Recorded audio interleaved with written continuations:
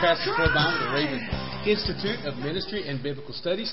And if you're watching me live this morning on video, if you're listening to me, you won't pick this up until just a little bit, but there's somebody that just suddenly appeared to my right-hand side, to your left in the screen. And folks, this is, most of you guys know him that are watching us live, but this is Pastor Terry Sheff, formerly of Raven Midwest, who has now come here to begin the Raven Daytona Beach. And Pastor Terry, good to have you here this morning. Just arrived this past week while I was out of town, actually. And good to have you and Eileen here in the city. And somebody put on the screen, we are almost jealous. And so we would want to provoke our brothers and sisters to jealousy this morning.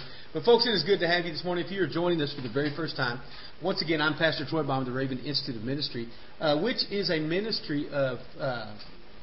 what is it, a ministry? Of Raven Ministries International. Until I've been out of town a few days. And we're here every single Monday through Friday, when I'm in town, obviously, from 9 a.m. until 10 a.m. for an expository teaching in the Word of God. Right now we are studying the book of Romans. And if you have not been with us in the past, never fear. We make these things available on our website. You can go to www.biggrace.com and click on Raven Institute. And we've got, how many, Deb? Deb's in my studio audience.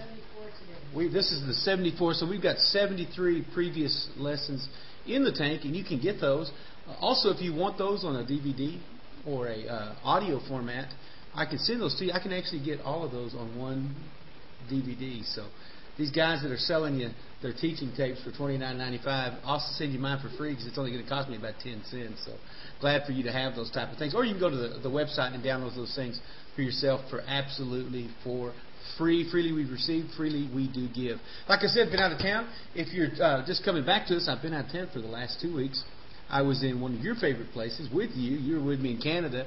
I guess it was 2 weeks ago we were there.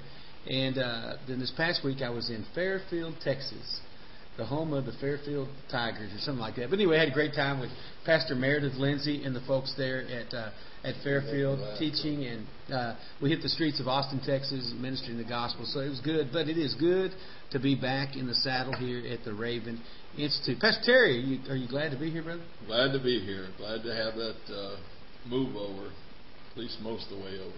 Yeah, I told him before we got on the air, I said, Pastor Terry has a tendency to kind of talk down and low like this. I said, brother, you have to speak up on the Raven Institute because we have people all over the world wanting to hear your voice. Now, brother, y'all got here on Saturday, late Saturday night. Right. Late Saturday night, and I guess they got unloaded with your truck and your things. And so some of you guys don't know, but like I said, he was heading up the Raven Midwest and come down here to do Raven Daytona Beach.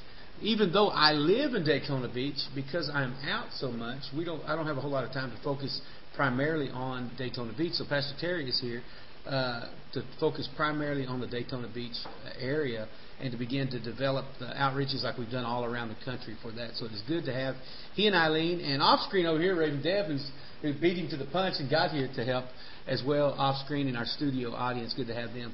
Also, do not forget, tonight we will have the Raven Nation Live. And that's going to be from 8:30 until 10 o'clock p.m. Eastern Time with our folks from around the country. So if you've not been a part of that in the past, you need to be a part of that. And this coming weekend, brother, some exciting stuff coming up. We got folks from literally all across the United States. And our Ed and Wanda, who's from Raven, Canada, coming down. And they're going to be pouring into the city of Daytona Beach for a time really just investing in their life, refreshing and vision to just go back, hopefully supercharged, to go back and take these regions for Jesus and maybe put something in them where they'll begin to sow into other folks to begin to do the same thing. We need people everywhere. I think about, we were on the streets this past Saturday night, I guess it was. And, we have the folks from Fairfield, but we connected with our team from Austin in close proximity. We here in Daytona Beach, we have a Raven Daytona Beach, but an hour up the road, we've got Raven Space Coast, which is Titusville. And, we can do that. I mean, we think about these things being regionalized, but from city to city they need people. You think up there where you were at, you were driving over to South Bend. Man, it'd be great if somebody in South Bend would say, hey, let me do it there to save the 20-minute drive. South Bend and Chicago and Goshen and Elkhart and all these places around that I believe is raising people up. Pastor Sam had told me there's some people there in York, Pennsylvania, just where they've been going into ministry, and they live in Hanover that's wanting to do something there. And he said, that'd be great. Save me having to drive up there. We've got somebody that's localized doing that. So we're seeing really God just extend the vision. And we're so blessed by the opportunity to do that. And hopefully our meeting here this coming weekend with folks enable us to just further kind of convey that vision to people as well to do it. So let's go to the Lord in prayer. Matter of fact, brother, why don't you open us in prayer this morning? All right. Heavenly Father, we just praise you for this day, Father. We thank you so much, Father, for all that you are, Father. We just ask, Father, that you just open us up, Father, as far as to be able to absorb all this word today, Father. And Father, we just thank you for your word and what it does in our lives, Father. And we just ask that it touch many, Father. We just thank you for this day, Father. We praise you for everything in Jesus' name. Amen. Amen. If you've got your Bibles, we're on the 6th chapter of the book of Romans. Like we said, 73 verses in, or 73 classes into these verses. And we'll probably have 250, 300 classes by the time it's all said and done. But that's good. We'll never be at a shortage to be able to go back and to ingest the Word of God. But we're going to actually kind of start at a place that we touched on somewhat in our last class. And let's go back to verse 11 in chapter 6. And it says, likewise, reckon yourselves also to be dead indeed unto sin, but alive unto God through Jesus Christ our Lord. And he said, let not sin, therefore, reign in your mortal body, that you should obey it in the lust thereof. Neither yield ye your members as instruments of unrighteousness unto sin, but yield yourselves unto God as those that are alive from the dead, and your members as instruments of righteousness unto God. And so, Pastor, he's talking here, and I think this is so critical. And you see this one verse. I think if anybody could get just one verse out of this, if they could understand verse 11, get a hold of one thing, really in this 6th chapter, I think it's really kind of summed up there, that we are to reckon ourselves to be dead into sin, but alive through Jesus Christ our Lord. Traveling a lot, you see, you're in a lot of places, you're in a lot of Christian circles, but a lot of people are talking about, man, I feel so alive, but at the same time, they're just as alive to the sin nature as they proclaim to the new nature. And brothers, there just can't be those two things active in our life. Through the Word of God that we cannot serve two masters. If that one master is the sin nature and one master is that new born-again nature, there's going to be conflict. There's obviously going to be. He said you'll love one and hate the other, or hate the other and love the one. But it's almost like there is an environment of compromise that's not being birthed outside the church, but is being birthed within the walls of the church. And what was at one time probably a seduction of Christianity has turned into a reduction of Christianity. I was sharing this past week with a Sunday school class there in Fairfield, Texas, about just the lowering of the standard of righteousness. That it's almost like, how little can I do and still expect to go to heaven? Rather than how much can I decrease so that He can increase, so that I would be qualified and I would be demonstrative of the new birth or what's happened inside of my life.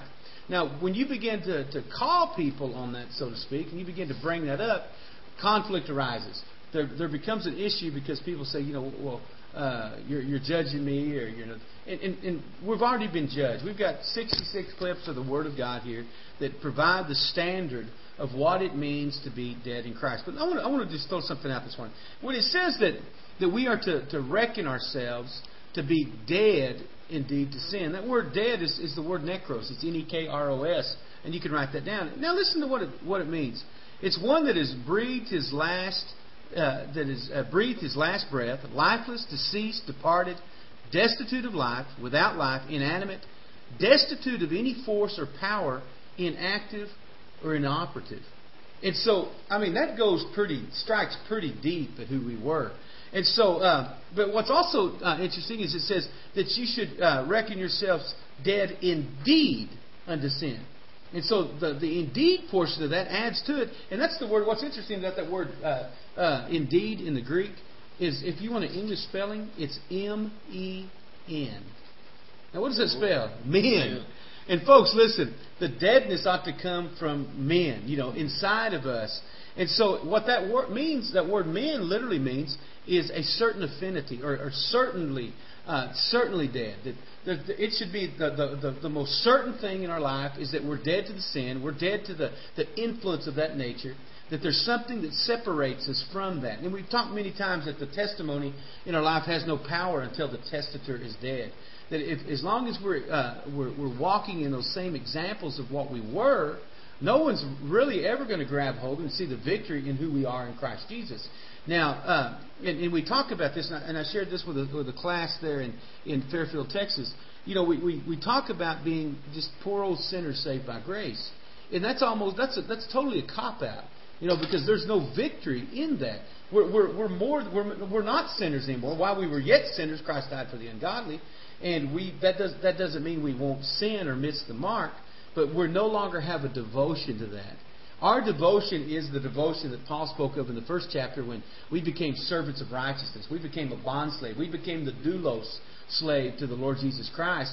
And now we've got that yoke, and we talked about it too, about that grace put the bit in our mouth so that the reins of righteousness can pull back and direct us into those areas.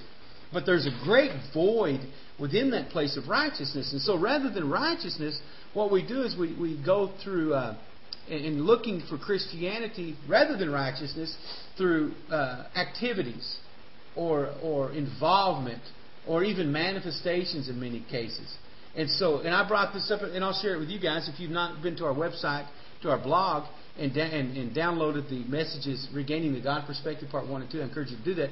And there's another one that I'm going to put on there, actually one of the other classes that I did. I'll have that on there this week as well, that you can download. But one of the points that I made up to those folks is just about this whole issue. That there's got to be a deadness, there's got to be a new life, there's got to be a victory that comes to us. But there's such a compromise. There's such a desire to be like it. And, you know, the Word of God tells us that we are a peculiar people. And our peculiarness is not based upon our weirdness. Shouldn't be some of the stuff you're seeing out there. Right. Really, and so we think stuff. that if we're peculiar people, so if we're weird, that means we're right. No. What makes us peculiar is not our weirdness, it's our righteousness. Folks, listen, that's what ought to set us apart from everyone else. Not that we do things different, but that we are different.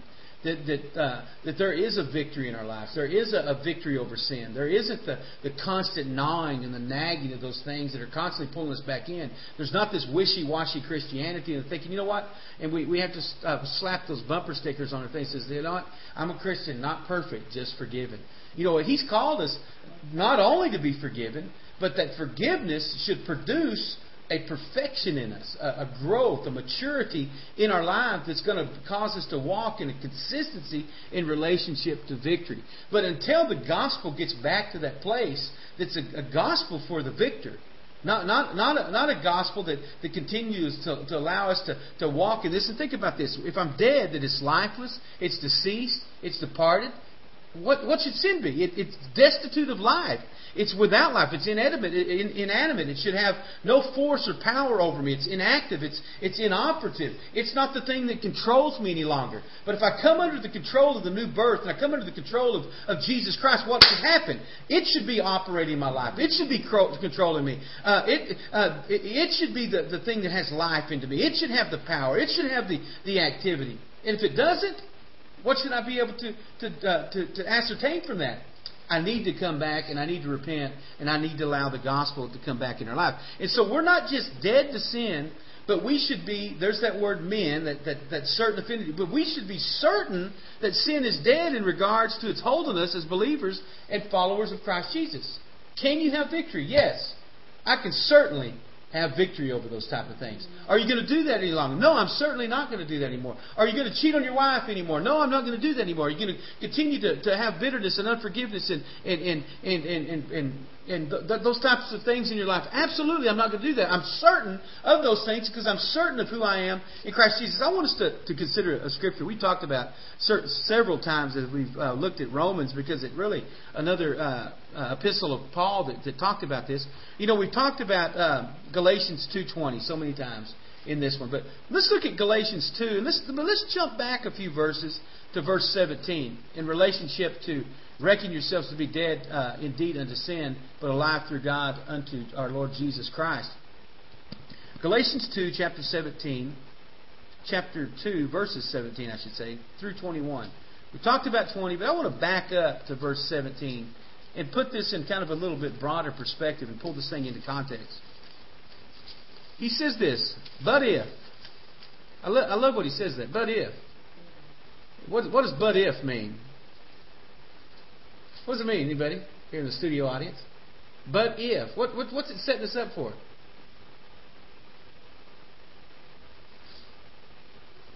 If we be in Christ. If, he always gives us these ifs. So what's he doing? He's setting us up. He's saying, okay, this is conditional. Just in case. Just in case. I'm giving you, it's conditional. If, while we seek to be justified, we ourselves are also found sinners, is therefore Christ the minister of sin? And so we got to ask ourselves, he said, but if. He said, here's the situation. But if I say who I am in Christ Jesus, if I say I'm justified, but at the same time I'm found to be a sinner, is therefore Christ the minister of sin? And I love the next word that he puts in there. He said the same thing that he said in Romans 6:2. God forbid. Or the Pastor Troy version is, you've got to be kidding. And so if I say that I'm seeking to be justified, I'm seeking to be put into right relationship, but I'm continuously found to be a sinner or devoted to sin, what am I saying? I'm saying that Christ is a minister of sin. But what is Christ? He's the ultimate minister of reconciliation. And so if He's reconciling me unto the Father, what characteristics should be evident in my life? The characteristics of the Father, which are the characteristics of righteousness. And so what ends up happening is people become devoted to sin. But it really comes down to that, brother. You know what? If we say that we have victory over sin, but we continue to walk within the sin nature, really, that's exactly what we're saying. We're saying, well, okay, what? He came into my life, but Christ is a minister of sin. Paul said, come on, guys, you've got to be kidding me. If I say I'm devoted to righteousness, if I say I've been bought with a price, if I say I've been transformed, if I say I'm a new creature, yet the fruit of our life continues to be that of unrighteousness, the implication is the blood is not enough. The blood does not make victory. It's going to have to be the blood plus all these times of psycho-babble in Christianity, and it's got to be the blood and this and the blood and that, and 12 steps to this and 12 steps to that. Brother, either there is a victory in Christ Jesus or there's not a victory in Christ Jesus. And I dare to believe that the cross is enough. That there is a victory that comes to us through faith in the Lord Jesus Christ. There's a victory that He has bought for us through His blood, and that we are, as we've taught, we are complete in Him. That there is that. Now, does that mean that there won't be issues we have to? Absolutely not. That means that there will, but it means that we're going to have victory. We're going to overcome them because we've been made to be overcomers. That we used to sing the song, if you catch hell, don't hold it. And if you're going through hell, don't stop. Yeah, you're going to go through situations that may seem hellish to you. You're going to go through situations that are going to be difficult to you. But the thing about it is, as believers, we're going to go through those things. And even according to Isaiah chapter 43, we're going to pass through fires, and we're not going to be burned. We're going to go through waters, and we're not going to be drowned. We're going to have situations. We're going to be confronted with temptation, but there's going to be a victory that He has given to us, because there's no temptation that comes upon a man but that which is common to all men. But with every temptation, He provides a way of escape. How does He provide that way of escape? Because we have been reckoned to be dead unto sin, but alive through Jesus Christ our Lord. Now check it out. It goes on to say, folks, come on, pay attention. Here we are. Let's set this up. Here's the qualification. While we seek to be justified by Christ, if we ourselves are found to be sinners, is therefore Christ the minister of sin? God forbid. Then he says in verse 18, for if we build, again, the things which are destroyed, he said, I make myself a transgressor. I make myself that parabates. I make myself that lawbreaker. I become that lawbreaker that Matthew 7 talks about. We say we do these things, but He'll come to us that day and say, you know what? Depart from me, I never knew you. You the worker of iniquity. You lawbreaker. You paraboles. Parabates. You're that one that claims to walk in victory, but you're no different than the world that you were supposed to have come out of. And so then he goes on to say, he says, for I through the law am dead to the law, that I might live unto God. That law for the Jews it represented this standard of things that they thought they could do. For the Gentile, it becomes our own self-righteousness. Now, my own self-righteousness or my own ability in the flesh is a sinner, is destitute, is unable. But if I become in that law of the flesh or the law of my members, the law of sin and death, if I'm walking in accordance to that, what am I? I become destitute once again. But if I separate myself through faith in the Lord Jesus Christ, and now as when we get into Romans, that the law of the Spirit of life in Christ Jesus sets us free from the law of sin and death. It sets us free from that nature that's always wanting us to resemble it, always wanting us to make excuses, always wanting us to come short of the glory of God, always wanting us to walk to a lower standard, walk in an area of compromise. But when the blood of Jesus comes in and we are justified through faith in Him, now boom, the empowerment to walk in victory, to see those things come alive in our life, to see the old nature cease and desist and to be destitute of its ability, to be destitute of force and of power, to be inactive and inoperative, suddenly comes into our life and enables us to overcome those type of things. Now, folks, don't think for a minute that thing's not going to stand up and try to challenge you. It will rise up on a daily basis just to see if you're still considered dead. Now, brother, I got radically born again 22 years ago. And I guarantee every single day of that 22 years, that old rascal is knocking on the door, that old sin nature, just to see if there's room for him in the house. He's going to do that. And if you crack the door and you let him peek in, what's he going to do? He's going to come in. He's going to come in with your old issues of anger, your old issues of resentment, your old issues of unforgiveness. He's going to come in and he's going to try to push his way back in. He's going to say, I know you kicked me out of the house, but man, can I come back in and sleep on your couch? Then he's going to sleep on your couch for a night. Then he's going to get in your refrigerator. Then one day you're going to come home, he's going to be laid up in your bed. And you say, what are you doing there? You say, well, you know what? You gave me reign over the house, and I'm going to take advantage. Folks, listen, every time that thing comes and knocks on our door, whether it's in thought, whether it's in deed, whether it's an attitude, whether it's brought to us through a conflict with another individual, we need to grab that spiritual, the deadness of that old nature by the nape of the neck and by the seat of the pants and escort it to the curb of our life and say, listen, you will no longer have victory over me. Then it goes on that verse that we talked about. I'm crucified with Christ. Nevertheless I live. Yet not I, but Christ lives in me. And the life that I now live in the flesh, I live by faith in the Son of God who loved me and gave Himself for me. Then he says in verse 21, talking about this, reckoning ourselves dead unto sin, I do not frustrate the grace of God.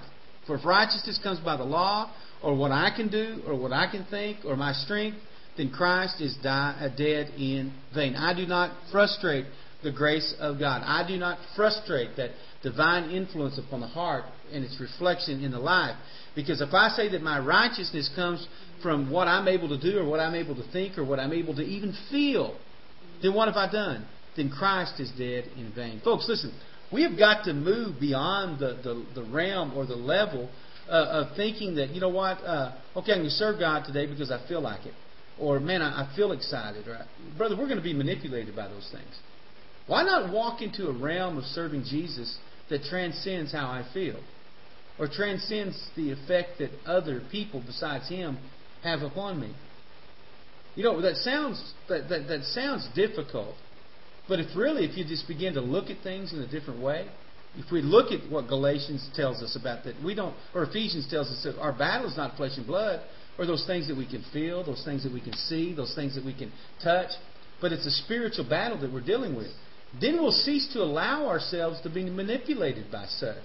Then what can we do? We're walking in a dimension of faith and obedience and of holiness that transcends this law that we have in our members. Now, you and I, brother, we weren't raised as Hebrews. You may be raised as Hebrews. I don't know if you have. But, we weren't raised under that type of law. But there was a law that we were brought up to. Maybe that law was, you got to pull yourself up by your bootstraps. Here's your law. You got to do this. You got to do that. Or, And so there's certain laws that are injected into us or imparted into us through the traditions of our families and everything else. Well, you know what? You burned me once, shame on me. Burned me twice, shame on you. I may let you by with it once, but I tell you what, you're not going to do it or it's going to be on. And so we have these type of laws and these ways of dealing with things. How about this one? You know what? I love them, but I don't have to like them. Think about how ridiculous that is. But what is that? That's a law that we come to, and we think it's Bible. You know what? I love them, but I don't like them. In other words, you know what? I love you just because I have to say I do, but I can't stand you. I forgive them, but I won't forget. Yeah, I forgive, but I won't forget. That's just totally contrary. That's a law in our members. Brother, to go back to that sin, how that sin tries to come into your life. You go back the last 5-6 weeks as far as with Eileen and I, as far as with all this, selling of the house and the move and everything. And really after being, basically all my life, since 3rd, 4th grade, I've been there, in Indiana, and but all this stuff, and then I was brought up in a home that was full of anger. Yeah. So what tries to come back on me through all this confusion and just all this stuff, frustration, is anger. Right. I mean, and it's something that Eileen and I are definitely having to deal with because things aren't right in the way they should be, but we've got to take that and go back to what's our base, what we're supposed to be looking at, and we were already, Eileen and I have been up for hours today, but we were talking about that. I mean, we really were blessed. I mean, we're so blessed, but we get through all the busyness of life, we steer away from the Word. Yes. Or maybe you just get a little bit of it, but we have to seek first the kingdom. That's right. And let Him add everything else. And so that's been a real battle for us. What's interesting is that that picture should come back here in a second. But what's interesting about that is that if anything can test your faith and try you, it's a moving company. When you begin to move and the frustration, especially if you're moving any great distance, what you're going to find is, it's going to challenge you and it's going to expose you. And it's funny about that, brother. You think about it in the natural and put it to the spiritual. As you begin to unpack your closets, so to speak, you find out the skeletons that are in the closets that want to come back and move in with you. Amen. The things, and think about. Let's just put this and use this as an example. And if you're seeing an unusual picture, just kind of ignore it. And they're saying, "Speak up, Pastor Terry," when you're talking. But what's interesting about that, I'm sure when you begin to unpack after many years, you were living in your house for how long? Well, we've been in 2 houses for basically 23 years. I bet you begin to find things and you thought to yourself, where did that come from? I didn't even know I still had that. And, I thought we threw that away a long time ago. And, and you finally found things you think, what are we holding on to this for? And brother, it's the exact same way spiritual. When God moves us from one place to another spiritually, there's things that were in our closet, there's things that were in our life that we forgot that they were there. And we didn't realize how precious they were. Let me ask you this, because I know what the answer is going to be. As I fix my camera once again, and I'll just ask it right here. I'm sure there was things that you thought to yourself, why are we moving these things again? What's the value in those? But you find that there's a perceived value in things. Then when you get them somewhere, you're thinking, and I had this conversation with Eileen last night. You know what?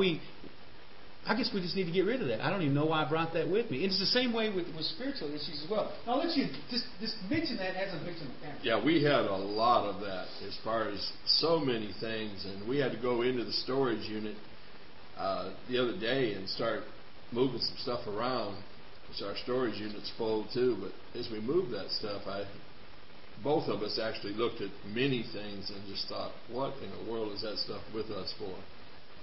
But not having any prior experience in that, if we were to do it again, Eileen actually said that she said, I wouldn't have brought anything.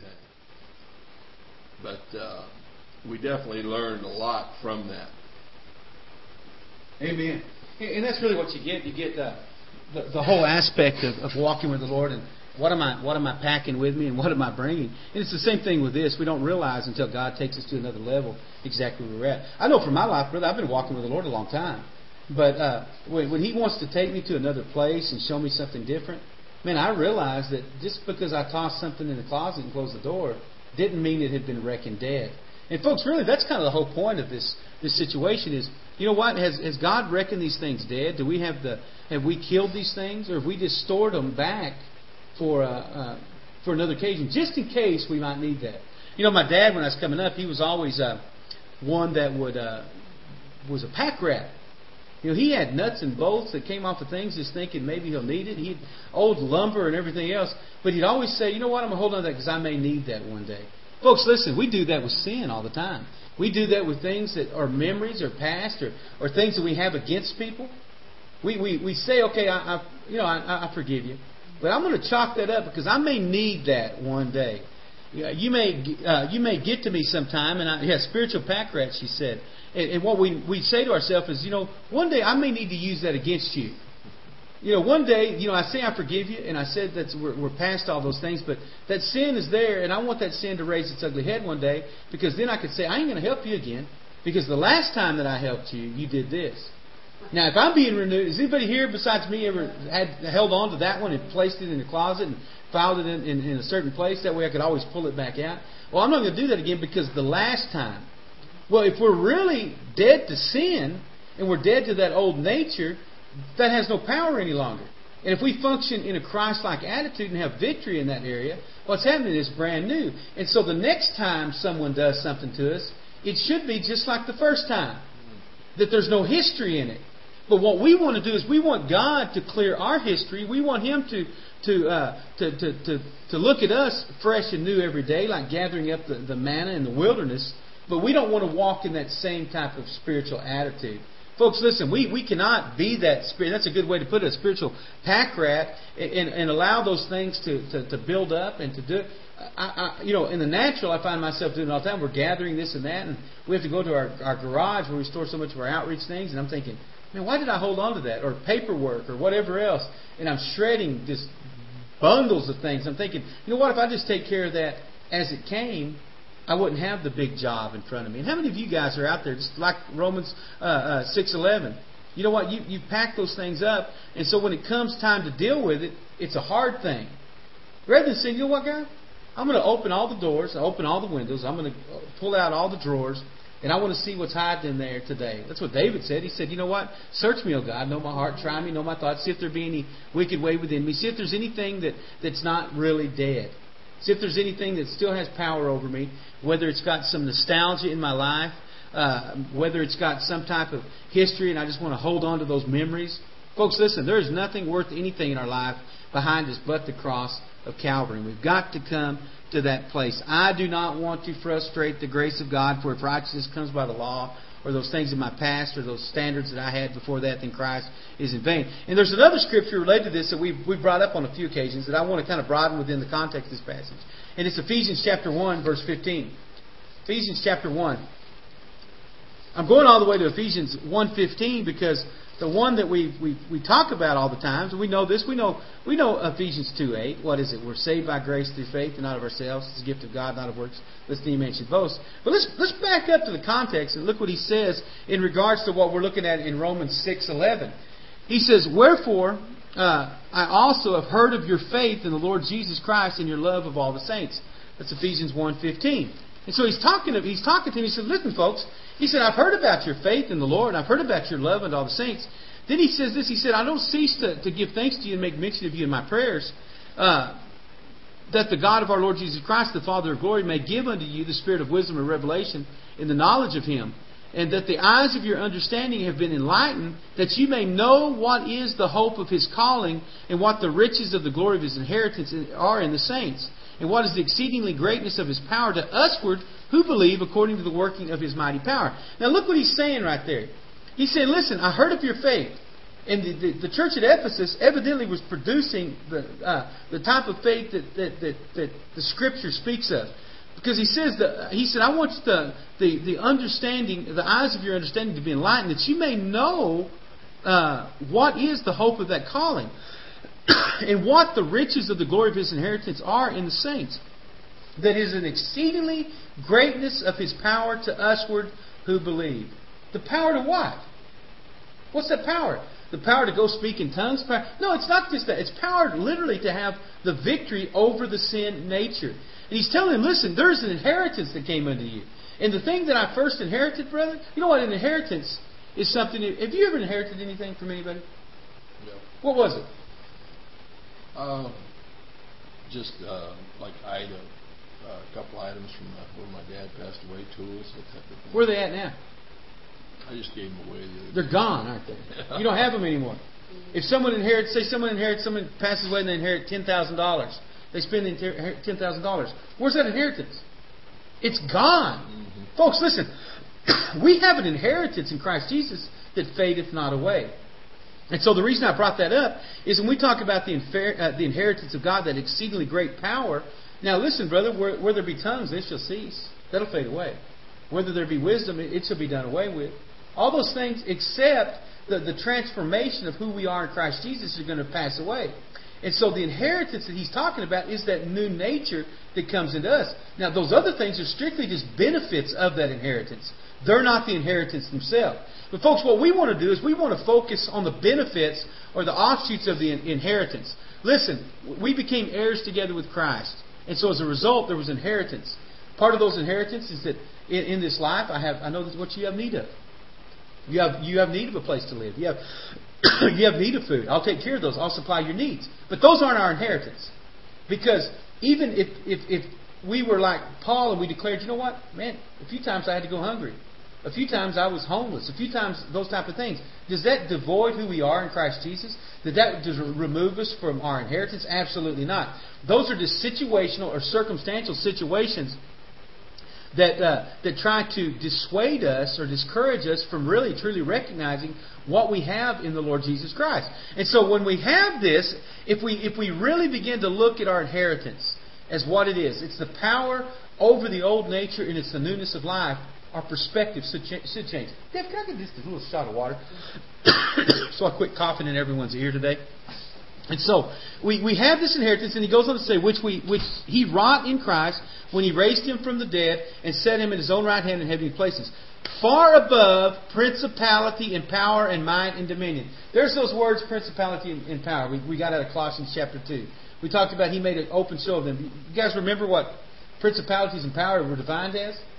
They weren't the big devil that's floating over the city that we have to climb up in a plane and pour oil over. No. That principality was the arche. It was the origin of who we were. And the power was the exousia. It was all the excuses that we used because of who we were. And so we say, well, that's just the way I was raised. You don't know what I went through. I was abused as a child. Or my dad was a drinker. Or I didn't have the privileges. All these things. He's saying, listen, folks, I know what you went through, but none of what you went through compares to what I went through for you. You know what? I was beaten. I was bruised. I was murdered. I was crucified upon a cross. I was humiliated. All these atrocities were done unto me. But what I'm saying is, I'm going back to the source of not what happened, but I'm going back to the source of who you are. I'll go back to the beginning. I'm going to take you to that place that's going to nullify all the things that happened to you, and no longer are you going to be the victim. You're going to be the victor, because this is the victim that overcomes the world. No, this is the victory that overcomes the world. And so victory is not what we do, it's who we become in Christ Jesus. And so I have victory. Why? Because I am a victor in Christ Jesus. And as long as I'm a victim, I will never see the victory in that, and I'll never have a victory over sin. As long as I see myself as the victim of sin, and the sin is that thing that's always there, it's always going to get me, and I'm always going to fall, I'm always going to struggle, I'm always going to do this, I'm never going to enjoy my inheritance. Right. I can set back, but it's like me receiving an inheritance check and never taking that and depositing it into my bank account so I can draw from it. And so people are holding this inheritance check and saying, look what I got, look what I got, look what I got. But they're never walking in the victory that inheritance should produce in our life. And I believe that's what God wants to bring us back to, that place of seeing the victory that He has for us. And hopefully we've got to come to that place where we have the victory. Otherwise, we'll never truly be dead to sin. And when does an inheritance typically is it paid out? Folks, listen. The reason that you're not walking in victory, which is your inheritance, is because there's never been a death. And so if people are saying, you know what, why can't I have victory? Why can't I have joy? Because you're still alive. And so just as the testimony has no power until the testator's dead, the inheritance is not extended until there's a death of the individual that should be the recipient of that inheritance. Inheritance demands death. It demands dying to ourselves. It demands ceasing from that one condition and bringing this into another. And as long as it's alive, we're not going to have it. So, far above all principality and power and mighty dominion and every name that is named, not only in this world, but also which is to come, and hath put all things under His feet.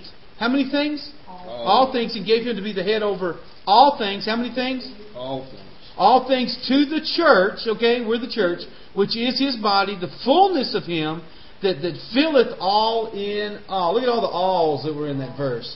The fullness, what of Him? The partiality, the fullness, the completeness. We are complete in Him. Then, and jump down, Ephesians 1, chapter 2, and he says, and you He has quickened, who were dead in trespasses of sin. Now, I love this in verse 2.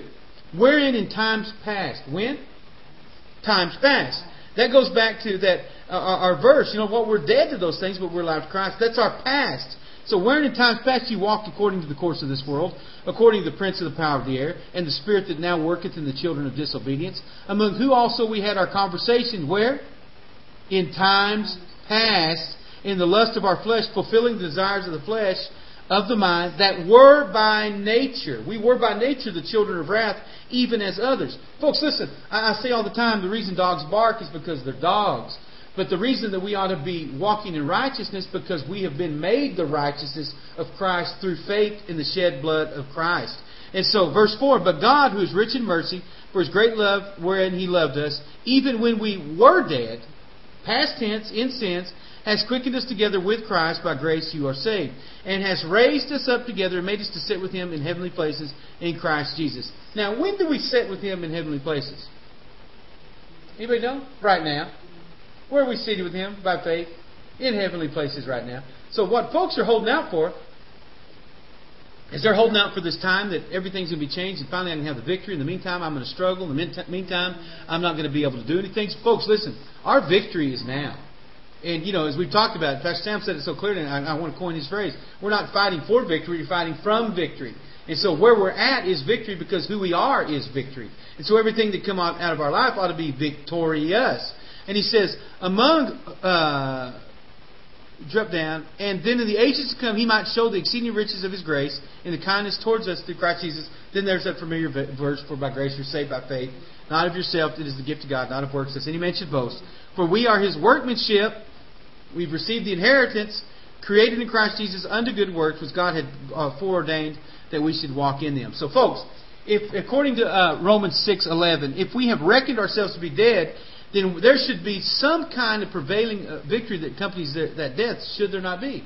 And so the sins of lust, of greed, of anger, of compromise, lying, stealing, cheating, worrying, whatever you want to, whatever your sin or your flavor of the day is, if they are indeed dead to me, then they should cease to have rulership over me. And so, you could do, if I ask you to just take about 30 seconds and kind of do an inventory of those things that are still ruling in your life. What was it yesterday? How often did you stay frustrated and you allowed frustration to reign over you? Oops, I guess you missed out on that part of the inheritance. What about when someone did something that you just got angry? Oh, I guess you're not dead to that and missed out on that inheritance. Folks, you're never going to get the inheritance of victory until you're dead to those things that will rob you of your inheritance. You get families. You talked about your family when your parents died. They wrote you out of the will. And so you didn't get, even though there was a death, you were written out of the will for whatever reason. Folks, listen. Our sin is what writes us out of the will. Why can't I get victory? Well, because you need to repent. You need to believe Jesus. You need to step away from those things that are controlling you and have had victory over your life and have dictated you, and you need to move. Unless, and I want to say this, and you write this down. Welcome, Pastor Sam. Unless my deadness to these things ceases to be declaration, it'll never be demonstration. Okay? My deadness has got to move from declaration to demonstration. And so what I mean by this is, folks, we have whole factions of people who are more inclined to speak it into existence rather than living out the existence. Do you hear what I'm saying? Folks are wanting to have the deadness to sin as just a declaration of what they say rather than a demonstration of who they are. And so you'll never have that. You'll always frustrate yourself. You'll always frustrate the grace of God, as we've talked about. And you'll always be in that God forbid, or you've got to be kidding me mode and never seeing the hand of God move. And so we've got to cease to try to speak it into existence and start living it out, because that is our existence. I am free. I am new in Christ Jesus. Not because I said it, because that's the fruit of my life. Go ahead. Let me tell you one thing. If you look at that first chapter of Ephesians, and at one time I circled, in Christ Jesus, in Christ, through Jesus, in Him, in Christ, in Him. I mean, you look all down through there. I mean, it shows us where we need to be. Where the victory is going to come from. I mean, all through that first chapter. You can't have that second chapter if we're saved by grace through faith unless we have the first chapter. All the ifs and all the throughs and all the here's where we put our trust in. Then we come to that place of victory. But once again, folks, we've got to live out our existence rather than just talking about our existence. And people say stuff like, they'll say, well, how are you? Well, man, I'm just really struggling. Well, don't confess that. In other words, no, just lie enough about it, and hopefully you'll think that it's real. Well, have you been sick? No, I haven't been sick. I'm not claiming that. No, the reality of it is you have been sick. That's where you're at. But the greater reality is that because I'm willing to confess my sins to another, confess the shortcomings, confess those type of things, what am I doing? I'm saying I'm standing in a place of victory, that I'm going to have victory over that because I acknowledge the skeletons that are in my closet. I acknowledge that I was a spiritual pack rat. I acknowledge those type of things. And so as a result of that, if there's any sick among you, let them call for the elders in the church. Is that what He tells us? But what if I refuse to just admit that I'm sick? Then I never call for the elders of the church. I never get prayer. Why? Because I'm sitting here thinking that my deadness is declaration and not demonstration. Folks, listen, you're never going to speak anything in existence. It's not going to happen. I could say here all day, you know what? These clowns on television, they're off the air, they're off the air, they're off the air. In faith, they're still going to be there. Why? Because I know what the Bible says. It says that in the last days it's going to wax worse and worse and worse. And so I can't say it's better, better, better and expect it to happen. Because my existence or my faith is not built around or interdependent upon those things around me. It's still Christ in me, the hope of glory. So my victory is internal, not external. The only thing external is the manifestation of an internal victory that I already have. And so, folks, if we need to begin to walk in the demonstration of the truth, because when we know the truth, it makes us free. Not to do freedom, but to be freedom. It is for freedom that He has set us free. It's to make us free that freedom came in the name of Christ Jesus. So then, if we are dead to sin, then we should be alive unto God through Jesus Christ our Lord. That word alive, I love this. It's the Greek word zeo, which is Z-A-O if you want a English spelling of that Greek word. And it means to live, to breathe, to be among the living, not lifeless, not dead, to enjoy a real life. And so if I'm alive unto God through Christ, it's to have true life that is worthy of His name. To be active, to be blessed, to be endless in the kingdom of God. To live, that is, to pass life in the manner of living and acting out of morals or character of Christ. It's having living water, having vital power in itself, and exerting that same upon the soul. And metaphorically, it's to be full of vigor, to be fresh, strong, efficient. As an adjective, it's to be active, powerful, and efficacious. And so that is the life that demonstrates the new birth and the death to the sin nature. But we cannot allow those things to continue to reign in our lives. And what's reign? We've talked about this in the past. It's something to set upon your life as a king. And so if we really genuinely come back to what we're talking about, then no longer will sin reign in our life. It's not going to have victory. Then in verse 12 of Romans chapter 6, let therefore sin not reign in your mortal body. Don't let it sit as a king in who we were, in that thing that was dictated by the sin nature, that you shall obey the lust thereof. Neither yield your members as instruments of unrighteousness unto sin, but yield yourselves unto God as those that are alive from Christ, and your members as instruments of righteousness unto God. Okay, we fixed it. So if I don't let sin reign, let me back up. If I am victorious and righteousness reigns, then that means that what? Sin will not reign. Because I can't walk in a life that has multiple thrones and multiple kingdoms. I've got to let His kingdom come and His will be done on earth as it is in heaven to the degree. And so if I'm allowing the will of God and the kingdom of God to reign in my life, then I haven't split my affections and my affinity towards two different things. And I love, and so as a result, I won't obey the lust thereof. And let's look at verse 13. Don't yield your members as instruments. What's instruments? Those any part of your body, your thoughts, your hands, Okay. everything. Anything about your life is instruments. Literally, it's a tool. And so I don't want to yield my members as instruments of unrighteousness.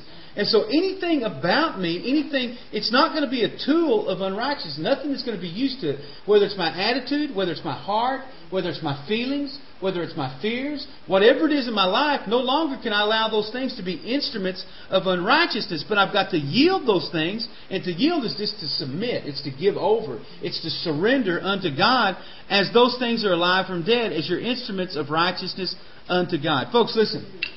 What's that? Instruments.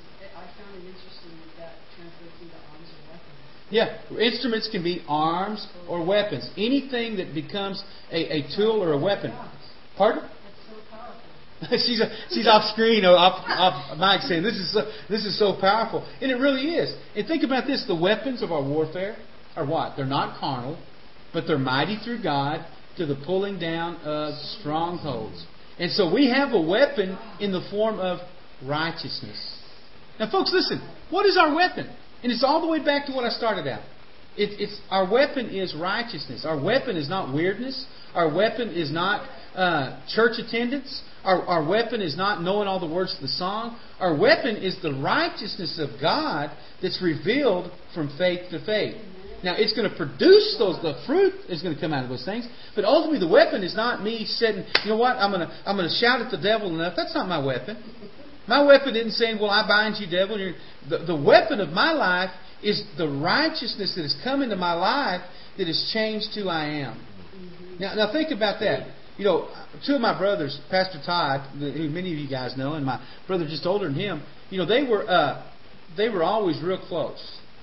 I say that facetiously because they fought like cats and dogs as kids. They would fist fight, but listen, nobody else better get into their fight. Because then both of them would be on you. They'd forget about their battle with one another and they'd get up on you. Why was that? Because they were brothers to one another. And so there was a benefit. There was a weapon from the other one that the other one would get on you if you tried to interfere with something. Folks, listen, because of who we are in Christ Jesus, because the righteousness of God has come, nobody better get on us. Christ is going to correct us because He is righteousness. And so, because He's our brother, and we're adopted in and we're heirs together with Christ. But nobody else better do it. Christ is going to chasten us. Christ is going to correct us when we're wrong. But I tell you what, nobody else better jump in there. Otherwise, what's going to happen? He's going to turn on them and they're going to feel the wrath of the Almighty God. Folks, that's exactly what it is in our relationship with God. You know what? We get there, and yeah, there's things we have to go through. There's a refining process that has to happen. But we are victorious. That's our nature. That's our inheritance. And that is our weapon. The weapon is the fact that who I know and who is in me. You heard people say it's not what you know, it's who you know. You know what? That's the way it is in the kingdom. I can say I know all these Bible passages, but if I don't know Christ, there's no victory for me. I'm just reciting something and I'm still walking in the deadness of the old nature. So folks, listen, that's really the whole key to verse 11, and really going into verse 13, and we're going to touch on that some more tomorrow, is listen, we've got that place, we've got the deadness of that life, ought to expose in us the inheritance of the righteousness of God revealed. Folks, we are out of time. We will be on tonight for the Raven Nation program. I encourage all of you to come on there. And I'm going to fix the camera so we won't have to be stopping and fixing that. We'll have that. Love you guys. Missed you the last 2 weeks. Glad that you are back. And we hope to see you this evening. And I know we're going to have several folks that are going to be with us this coming week here at Daytona Beach. Some of you that are coming in early, we'll probably not have this, if we can get them up this early, set up a nice little studio audience.